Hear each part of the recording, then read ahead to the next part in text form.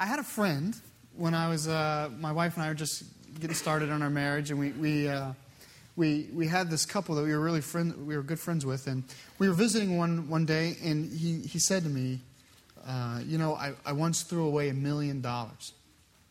And no, you didn't. And really he did. This is how it worked. He used to work as a sales clerk in a hardware store. And he's a creature of routine, kind of a meek fella. And so every time he'd get his 15-minute break during his workday, he would go back to the employee rest area, to the vending machine, and he would buy one bag of M&Ms. That's what he would do every day. He would go back during his break and he would buy one bag of M&Ms.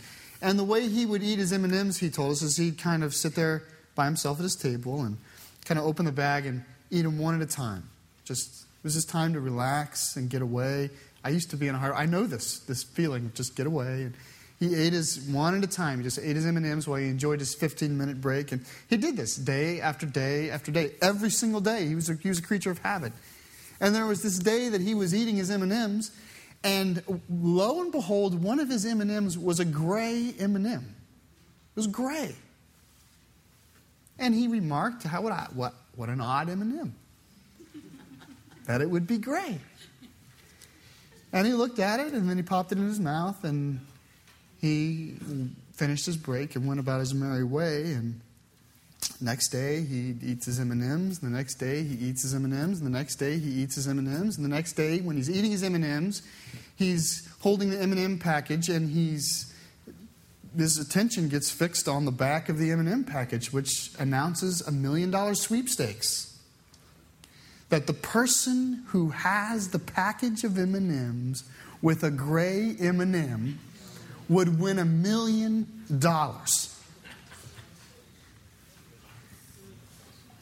He threw away $1 million. It's hard to even kind of laugh with him, there's still pain. But but I did laugh, of course, because I'll never pass up the opportunity to laugh at someone else. But this is just this odd irony in the fact that sometimes we just don't appreciate the value of what we've been given in light of just the little things around us that have caught our attention. Which I think has something to do with this morning.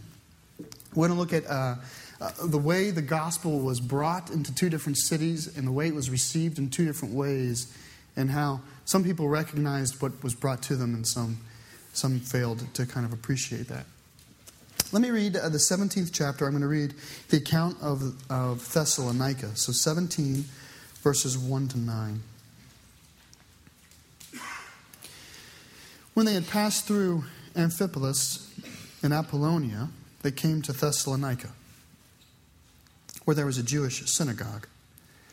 As his custom was, Paul went into the synagogue, and on 3 Sabbath days he reasoned with them from the Scriptures, explaining and proving that the Christ had to suffer and rise from the dead. This Jesus I am proclaiming to you is the Christ, he said. Some of the Jews were persuaded and joined Paul and Silas, as did a large number of God-fearing Greeks and not a few prominent women. But the Jews were jealous, so they rounded up some bad characters from the marketplace, formed a mob, and started a riot in the city. They rushed to Jason's house in search of Paul and Silas in order to bring them out to the crowd. But when they did not find them, they dragged Jason and some other brothers before the city officials, shouting, "These men who have caused trouble all over the world have now come here, and Jason has welcomed them into his house. They are all defying Caesar's decrees, saying that there is another king, one called Jesus." When they heard this, the crowd and the city officials were thrown into turmoil. Then they made Jason and the others post bond and let them go. I'll give you a little bit of summary here on the text. Last Sunday they were in Philippi, and so they're coming to Thessalonica from the city of Philippi. They were asked very kindly to please leave Philippi. And after they had kind of met with the church meeting in the home of Lydia, they set out on their way. And they pass up a few. They go actually, Philippi was the regional capital of that district of Macedonia. They actually pass up a couple cities and go to the next district of Macedonia, the next capital city, which was Thessalonica. And they come into this city, and as was the custom, Paul begins to preach in the synagogues, like it says. And what we see here in the text is we see acceptance, and we see this rise in jealousy. It says some Jews believed, as did a large number of Greeks, and not a few prominent women. And then it says, but then there were some Jews who became jealous. And this jealousy evolves into a spirit of resistance. And they make two accusations. The first accusation is they're turning the world upside down. Some of your translations may actually say that. They're turning the world upside down, which, if they only knew how true it was, right? But they say that, and then the next accusation they made, which is they are defying Caesar by proclaiming Jesus Christ as king, if they only knew how true that was. All they were really just trying to do is stir up a crowd and kind of whip up the city, and it works. The leaders of the city, there were 5 leaders in the city of Thessalonica, they require that Jason post bail. As best as we can make sense of that, it appears as though Paul was never allowed to go back into the city of Thessalonica. It appears as though in posting bail here, what Jason and the others are doing is fronting up money saying they'll leave and they won't come back. That's what's happening. In the second chapter of the first letter to the Thessalonians, which is to this very church, Paul says, I wish so much that I could come in person, but I can't because Satan has blocked my way. And that's being written, I think, months after this. In the third chapter of that letter, it's a short letter, I would encourage you to read it. In the very third chapter of that letter, it says this, but they're going to leave Timothy in a second in the city of Berea. But in the third chapter of Thessalonians, it says, Timothy has just showed up with us, and he's given us report of what's going on. And in the account of Acts, Timothy meets them again in the city of Corinth. So this letter, 1 Thessalonians, is being written 3 weeks, 4 weeks, a month after this occasion here in the city. So essentially, Paul has 3 Sabbath days in the city of Thessalonica, and he manages to plant an effective church, which is humbling. Let's keep reading. Let's read about Berea. As soon as it was night, the brothers sent Paul and Silas away to Berea. On arriving there, they went to the Jewish synagogue. Now the Bereans were of more noble character than the Thessalonians, for they received the message with great eagerness and examined the Scriptures every day to see if what Paul said was true. Many Jews believed, as did also a number of prominent Greek women and many Greek men. When the Jews in Thessalonica heard that Paul was preaching the word of God in Berea, they went there too, agitating the crowds and stirring them up. The brothers immediately sent Paul to the coast, but Silas and Timothy stayed at Berea. The men who escorted Paul brought him to Athens and then left with instructions for Silas and Timothy to join him as soon as possible. Now, Berea is different.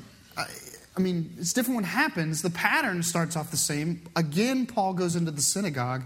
There's part of my spirit that says, when is he going to give up on going into the synagogue? But he goes into the synagogue, and this is why he doesn't give up on the synagogue, because here in Berea, his reception is much different. It says they were not like those in Thessalonica. They were of more noble character, it says. And it says this, it describes it. They say it receives his message with eagerness, is the first phrase. And the second one is, and they examined the Scriptures every day to see if what he said was true. There's 2 ideas that are kind of differentiated from Thessalonica. In Thessalonica, he has 3 Saturdays, 3 Sabbath days that he actually has the chance to argue the word, and some believe. That's the words there. He argued and proved. There's almost this apologetic spirit that's coming out of Thessalonica. In Berea, he shares the gospel, and they receive it with eagerness. And they don't say, oh, we'll come, we can't wait to hear you next Saturday. Every day they're gathering back. It's whipped up in the church, kind of a new excitement to examine the Word and to allow the Word to validate. And the result is, in fact, different. In Thessalonica, it says some Jews believed, as did many Greeks and a few prominent women. In Berea, it says many Jews believed, and many Greeks, both men and women. So the difference is significant. The church receives him. There's no jealousy in the church of Berea. Even when there's trouble stirred up. Did you know where the trouble came from? Did it come from Berea? No, it came from Thessalonica. The Jews in Thessalonica that were jealous, they heard, they came all the way down. And did they stir up trouble in the synagogue? Is it Jewish trouble they're stirring up? No, they stirred up trouble in the city again. The Jews are using a secular argument to push, because, outside of Jerusalem, who cares? Who cares who the Jewish Messiah is? That's not. So the Jews are using a secular conversation to say he's going to cause unrest, and he's saying treasonous things against Caesar. They're using that to herd Paul and Silas out of the cities. But there's no jealousy here in Berea. It says they are of more noble character. One translator equates that to they're more open-minded. Now, I want to talk about this jealousy because I think it's easy for us to say in Thessalonica they were jealous, and in Berea they're high-minded or of more noble character. But I don't think those are operating on the same plane. I think the jealousy that you're reading of in Thessalonica is a secondary effect. When they're jealous, when they get jealous in Thessalonica, that's not their first sensation. They're getting jealous because Greeks and people are coming to the faith. They're getting jealous because their synagogue and their world is being turned upside down, and they're not happy about it. But that's not the first rejection of the gospel. They've already rejected the gospel. Nobody hears what Jesus Christ has done for them and gets jealous. I've never seen that response. Jesus died for your sins. I'm jealous. It can't even work. My mind just bumps against that. The jealousy is not the first sin. The jealousy is one of these secondary sins. You have kids, right? A young child needs a nap, hasn't got a nap, so they're whiny and complainy, and they're boo-hooey, and they're frustrating, and nobody likes them, right? And when that happens, somebody can amen this, then everything that happens to them that's even negative in the mildest sense puts them over the edge, right? They trip. Ah! Right? They cry. And we know as parents, it wasn't the trip. It wasn't the fact that they bonked their nose or they bit their tongue or this. We know they need a nap. That's what they need. The primary cause of all the sadness is the fatigue or something like that. This is, I think, similar in the case. Jealousy here in Thessalonica has come down the road, but these Jews have already rejected the Messiah. They've rejected the Messiah. The church around them is not rejected it, and they are becoming jealous. I'm doing this to avoid making some simplistic connections that are not, in fact, connections. It is not Thessalonica was jealous and Berea was of more noble character. It's Berea was of more noble character. And I want us to explore, what does it mean? I don't even know if the word noble is that useful for us. Not because there isn't nobility today, but we just don't use it often. I want us to kind of examine, what does it mean to have a more noble kind of approach to this? That when you receive the gospel of Jesus Christ as Paul preached it, what does it mean to kind of receive it with more noble character? So let's look. I want us to think a little bit about what Paul is preaching. Let's look very carefully in 17 just to see exactly what he was preaching. Look at the second verse. It It says, as his custom was, Paul went to the synagogue on 3 Sabbath days, and he reasoned from the Scriptures, explaining and proving that Christ had to suffer and rise from the dead. Christ meaning Savior. Christ means Savior, means Messiah. Those are just synonymous concepts. So he's arguing and proving from the Word, from the Old Testament Scriptures. He's not saying, look in the Gospel of John, he was crucified. He's arguing from the Old Testament Scriptures that the Messianic hope, the Messiah hope of Israel, implies in itself that the Savior will in fact be crucified and raised again. That's what he's arguing. That's what all the scriptures you heard this morning leading up to the message, all of them were Old Testament words that were hinting and pointing at a crucified and resurrected Messiah. And I want us to think about the message as it was being preached in the synagogue. Because remember, it's important to remember that Paul is preaching in a God-fearing synagogue. This is not an alpha meeting that he's having where you have to start at zero and kind of work, who is God? Why do we read the Bible? Is there such thing as truth? He's not starting there. Everybody who is in the synagogue worships the same God. Everybody who is in the synagogue has the same hope that a Messiah will one day come. Everybody in the synagogue believes that the God that they worship is a promise maker and a promise keeper. That his words are kept in one place and one place alone. And those are in the Holy Scriptures. That's why he starts in the synagogue. What a great starting point. Nobody there is going to argue like, oh yeah, but that was Moses. He's at this great starting point. Paul's job is to take everything that they agree upon and say, the Messiah that we are waiting for had to be crucified and resurrected. So let's think about this. What does the death and resurrection of the Messiah imply? This is what Paul was arguing for. Think of it this way. What is the implication of a Messiah dying at the hands of men? What's the implication of a Messiah, someone who's claiming to be the Savior, at the very least of the Hebrew people, of the Messiah coming and perishing at the hands of men and then being raised by God? But at the crux of this, dying at the hands of men, to a Jew or to regular people, you have two options. He's either not the Messiah. What kind of Messiah dies at the hands of men? He's either a failure, or the death of this Messiah is curiously important. Either Jesus' death means he is not the Messiah, or his death is curiously central to his claim of being the Messiah. What else did he do that matters? He fed people. They're all dead and you don't know them. Right? That, in the grand scheme of history, feeding 5,000 people is inconsequential. Alexander the Great had more impact than that. Hitler had more impact than that. I could name you 100 people who have had more impact than that in the 20th century. He healed a few people. Turned water to wine. At some level, big whoop.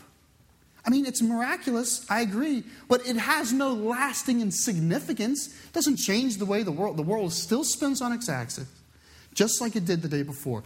There really is no substantive significance to a Messiah claim of Jesus Christ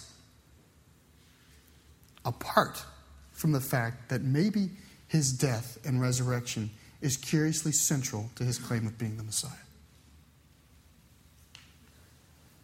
I think Paul would start there. Is death failure? What is the implication of a crucified Messiah in the only moral religion in the Roman Empire? What is the implications of a Messiah having died in what was the only moral religion in the entire Roman Empire? Nowhere else in the Roman Empire is a moral religion being propagated except in Judaism. And in Judaism, what is the implication of a dying Messiah? Because if you look at the Jewish faith, not only is it moral, it is essentially moral. It's not moral in the sense of like every now and then when you're reading the book, you come across an Aesop's fable that that's why you don't do this. It isn't haphazardly moral. It's focused and essentially moral. The whole Old Testament scriptures are swinging around the idea of sin. How did it enter? How does it manifest? How does it grow? And how does God interrupt and show his sovereign power over it? That's the entire kind of swing of the Old Testament, is around this question of evil. And in the Old Testament, deep embedded in the Jewish faith is a knowledge that sin is directly equated to death. The book starts that way. It's before Abraham. This is not a Jewish question. This is a religious question. The Bible starts saying the reason for death is sin. If it dies, it's because of sin. Everything that dies is because of sin. That the notion of death in the human mind has to do with sin. So what are the implications of a Messiah that comes and dies? In the only moral religion in the entire Roman Empire. The only religion that actually cares about truth and falsehood, and righteousness and unrighteousness. Zeus doesn't care about that. Apollos doesn't care about that. Saturn doesn't care about that. Nobody cares about that but the Jews.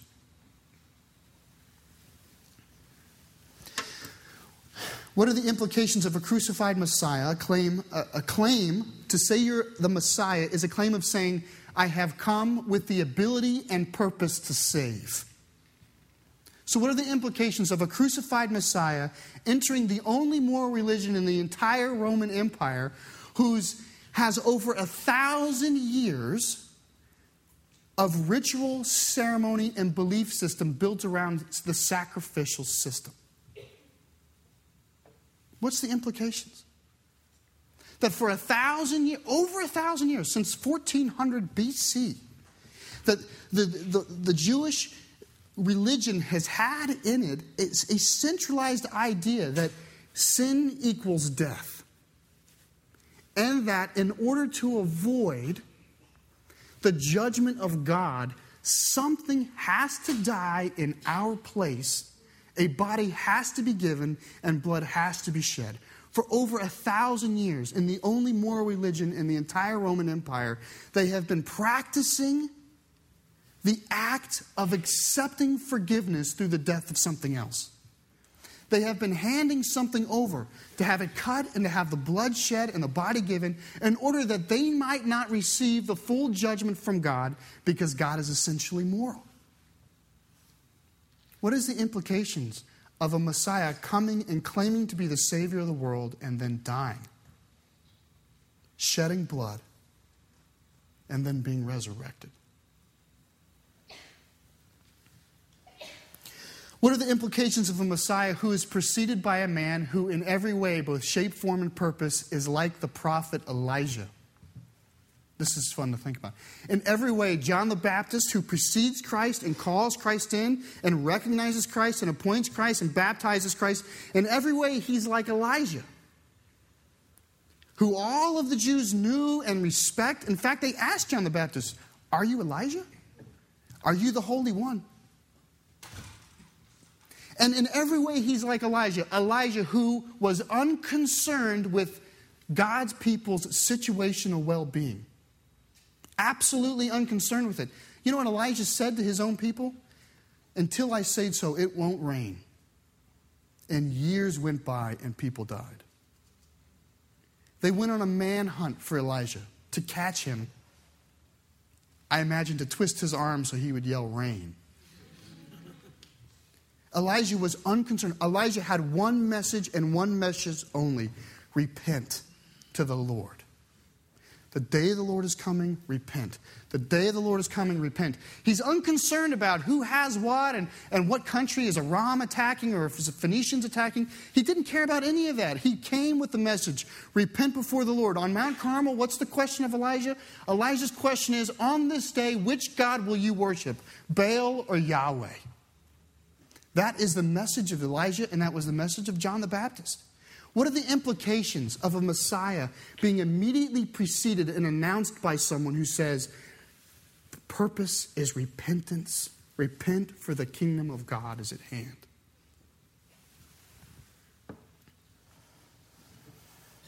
The message that Paul brought to the churches is that Christ had to suffer and rise from the dead is a message that is absolutely and unequivocally saying that the Messiah, who is the Christ, who is the Nazarene known as Jesus, has come to give himself up so that his blood might cover the sins of the world. That is the gospel. That is the gospel of Jesus Christ. It hinges on the crucifixion and the resurrection. He's the sacrifice and the forgiveness for sins. His salvation is a soul salvation and an eternal salvation. It is not a salvation that comes to us in an earthly way to make hard easy, or to make poor rich, or to make unhealthy healthy. It's not essentially about those things. It's about taking who we are and making who we are acceptable to a holy God. And the people of Berea, when they heard this, they said, yes. You want to know what it is to be of more noble character? That's it. When you hear this, when the message is brought to you and is said that the purpose of the Messiah of this world was to cover up your sins so that you might enjoy the holy communion of God and man once again, do you say yes? That's the question. That's what it says. When they're of more noble character, they hear this message and it says they receive it with eagerness. Yes, yes, we like that. They receive it with eagerness. And then day after day, they pore over the word and they say, here it is again. Here it is again. Look, it's in Isaiah, and it's in Zechariah, and it's in Hosea, and it's here, and it's here. And the psalmist doesn't write about it once, not twice. The psalmist writes about it over and over and over again. And in Genesis 3, it's spoken of. And they look at the promises of Abraham, and they see things, and they begin to just to take it all in and say, yes, this is the Messiah. This is what it means to be saved. That is what it means to receive the Word of God with more noble character.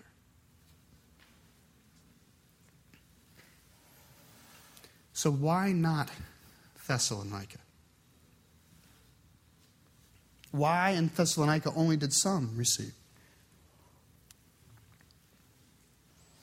Why did they reject the truth and eventually expel the messenger?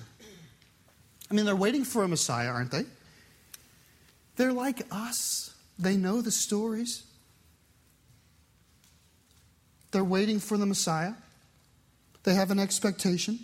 Paul's not arguing from some other writing. He's arguing well from the written scriptures.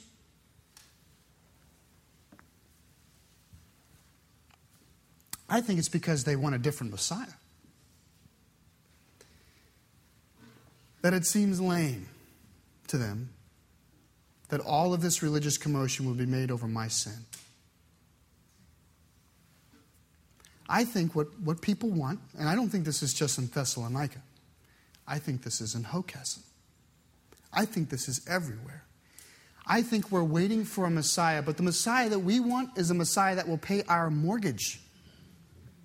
The Messiah that we want is a Messiah that will make us look good, or get us into the right college, or get us the right girl, or fix our marriage, or make me feel better, or cure that disease. We want all of these Messiahs. You know what those things are? Those are like stupid little gray M&Ms in a pack that's worth $1 million. And you're missing the treasure for this pathetic little piece of chocolate. God comes down to save your soul, to bring you into unity with the Holy Father. And your first question is, can you help me out of debt? Now listen, I'm not saying that's not a problem. I'm not saying it doesn't sit on your soul. I'm saying, what Messiah satisfies you? What do you really want? Do you really grasp? Do you really grasp with kind of an eagerness of yes what you gain through the saving sacrifice of Jesus Christ? Or are you like someone on a hillside saying, I hope he's going to make a meal today? I wonder, I know you know the right academic answer, but I wonder if we had a survey, whether we'd have more people on the hillside to be fed by fishes and loaves, or more people watching the stone get rolled over. I'd hope that we would all show up to see the stone rolled away. Because then we could say, yes, that's what I'm talking about. We want a money Messiah. We want a dream Messiah. We want an other people Messiah. Why won't I get a Messiah that fixes her? That's what we want. It's a Messiah that fixes the other people. We want a health Messiah. We get all of these things in time. This is what it means to have more noble character. More noble character is the eagerness to receive the Messiah that God has given us. It's the willingness to replace our earthly desire for joy with God's eternal offering of peace. It's having more noble character is the willingness to say, what I wanted was less than what you're giving me. I desire with eagerness that which you offer. I'm not saying that it's wrong to want health. I want health. I'm not saying it's wrong to want to be out of debt. I want to be out of debt. I'm not saying that it's wrong to want kids that are going to grow up and make smart decisions. We all want these things. They're all good. They're all pointing us to a deeper desire of going, I want to be in a place and in a state of being where there is no crying, no injury, no shedding of tears, no sadness. That's what I want to be in. And that's what Christ promises us.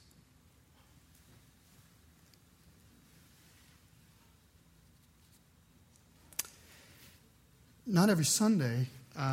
Some Sundays, every Sunday, I'd like to think that you're brought to a place of decision.